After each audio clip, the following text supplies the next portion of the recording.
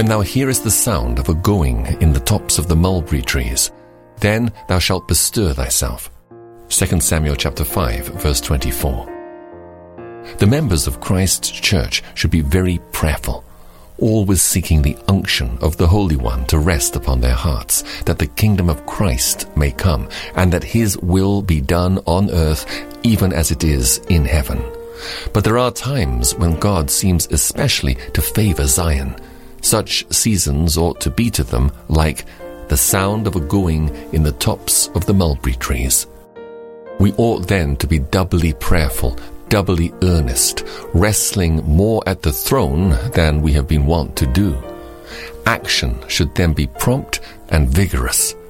The tide is flowing. Now let us pull manfully for the shore. Oh, for Pentecostal outpourings and Pentecostal labors. Christian, in yourself there are times when thou hearest the sound of a going in the tops of the mulberry trees. You have a peculiar power in prayer. The Spirit of God gives you joy and gladness. The Scripture is open to you. The promises are applied. You walk in the light of God's countenance. You have peculiar freedom and liberty in devotion and more closeness of communion with Christ than was your wont. Now, at such joyous periods, when you hear the sound of a going in the tops of the mulberry trees, is the time to bestir yourself. Now is the time to get rid of any evil habit, while God the Spirit helpeth your infirmities. Spread your sail, but remember what you sometimes sing. I can only spread the sail.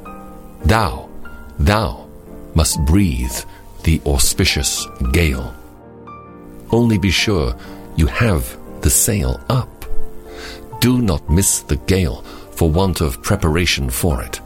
Seek help of God, that you may be more earnest in duty when made more strong in faith, that you may be more constant in prayer when you have more liberty at the throne, that you may be more holy in your conversation, whilst you live more closely with Christ.